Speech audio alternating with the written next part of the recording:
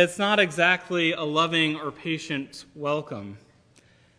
It's not exactly kind or forgiving or a loving reception that Paul urges, yet Jesus challenges and presses on his own community in his own town, and he is literally run out of town and taken to the top of the hill to be thrown off. His life is in danger.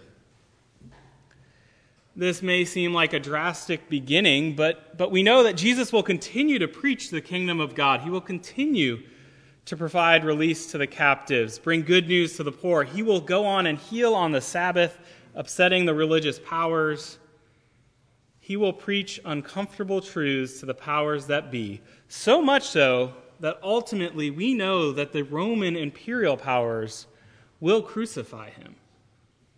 So Jesus certainly has a bit of a rocky start to his ministry, and he does receive that initial pushback, but it doesn't just stop there.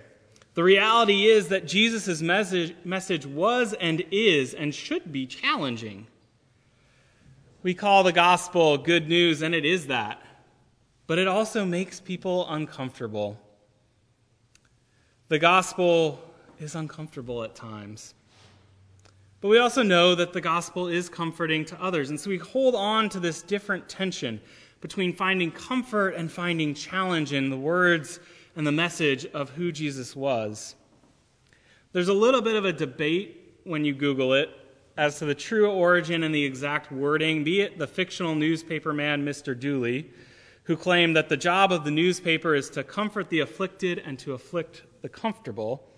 Or Reinhold Niebuhr is credited for using that phrase for the gospel, for the church.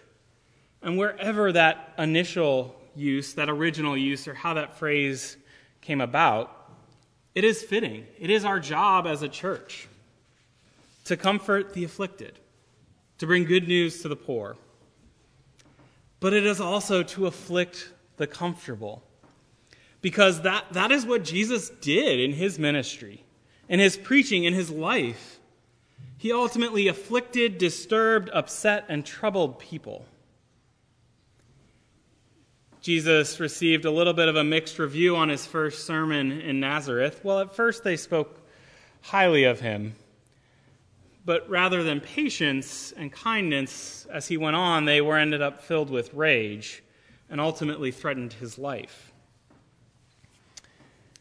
There are times in our lives where instead of taking that love that Paul urges in Corinthians, and maybe we're not filled with rage at the message that Jesus brings, but perhaps we're filled with a little bit of skepticism or indifference. Maybe we take some of those harsh truths that Jesus spoke, sell all your possessions and give them to the poor. Somehow those don't apply specifically to us, or we need to interpret them very, very carefully. But Jesus does challenge us with a powerful vision of the kingdom of God that provides release and relief, Sabbath, Jubilee.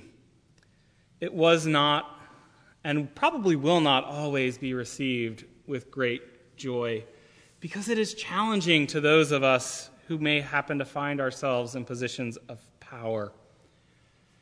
Yet, as challenging as those words and that message that Jesus brought, that is what we are called to do as well. We are taught to bring that message and share Jesus' message with the world. But as you do so, recognize that there'll be people who don't like it. I hope and pray that no one will ever try to throw you over the edge of a cliff. But as we look through Christian history, as we look at saints and prophets through the years, we know there have been those who were assassinated, like Martin Luther King Jr., or executed by the state, like Dietrich Bonhoeffer. There are martyrs, those imprisoned, those persecuted, and those silenced. Yet, as disciples, as people of faith, as Christians, as Christ followers, however you want to call it, we are called into this hard work, recognizing that sometimes speaking the truth in love, is going to be upsetting to others.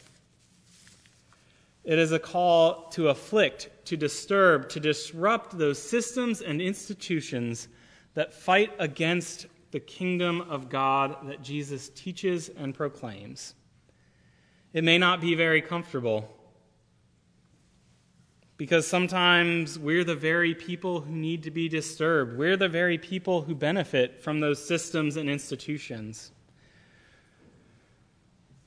But we also should never forget that the other job of the gospel is also to comfort those who are afflicted, to comfort those who are oppressed by systems of injustice in our world. And trust me, it is not an easy calling. But as the hymn that we will sing shortly reminds us and calls us, we arise because our light has come in Jesus, and we will obey the Spirit's call.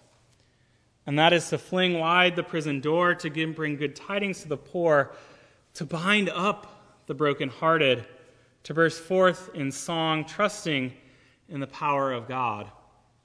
Knowing that as we do this, it may not always be easy. It may lead to opposition. We may not even agree as a church, and we may get frustrated with one another. But that is still the Spirit's call. That is still God's call. And so as we live into that call to proclaim release to the captives, to proclaim the kingdom of God, let us keep in mind that advice from Paul as well that we put a pin in earlier. Let us do so heeding those words from that letter to Corinth, reminding us how we work together as a church, building our church family.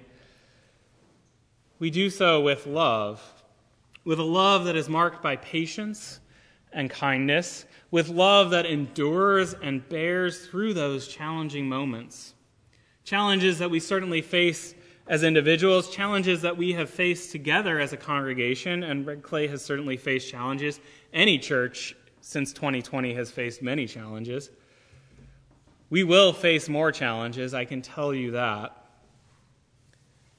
So Paul's words, which so many married couples are set out with on their lives together, Paul's words that helped build the church in Corinth and have helped build churches throughout the century. These words, this love, this way of loving that we know in God, guides us in all that we do.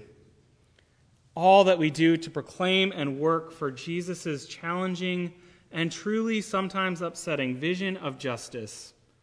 We work through it, and we do so in love, and we do so for the kingdom of God here and everywhere in the world.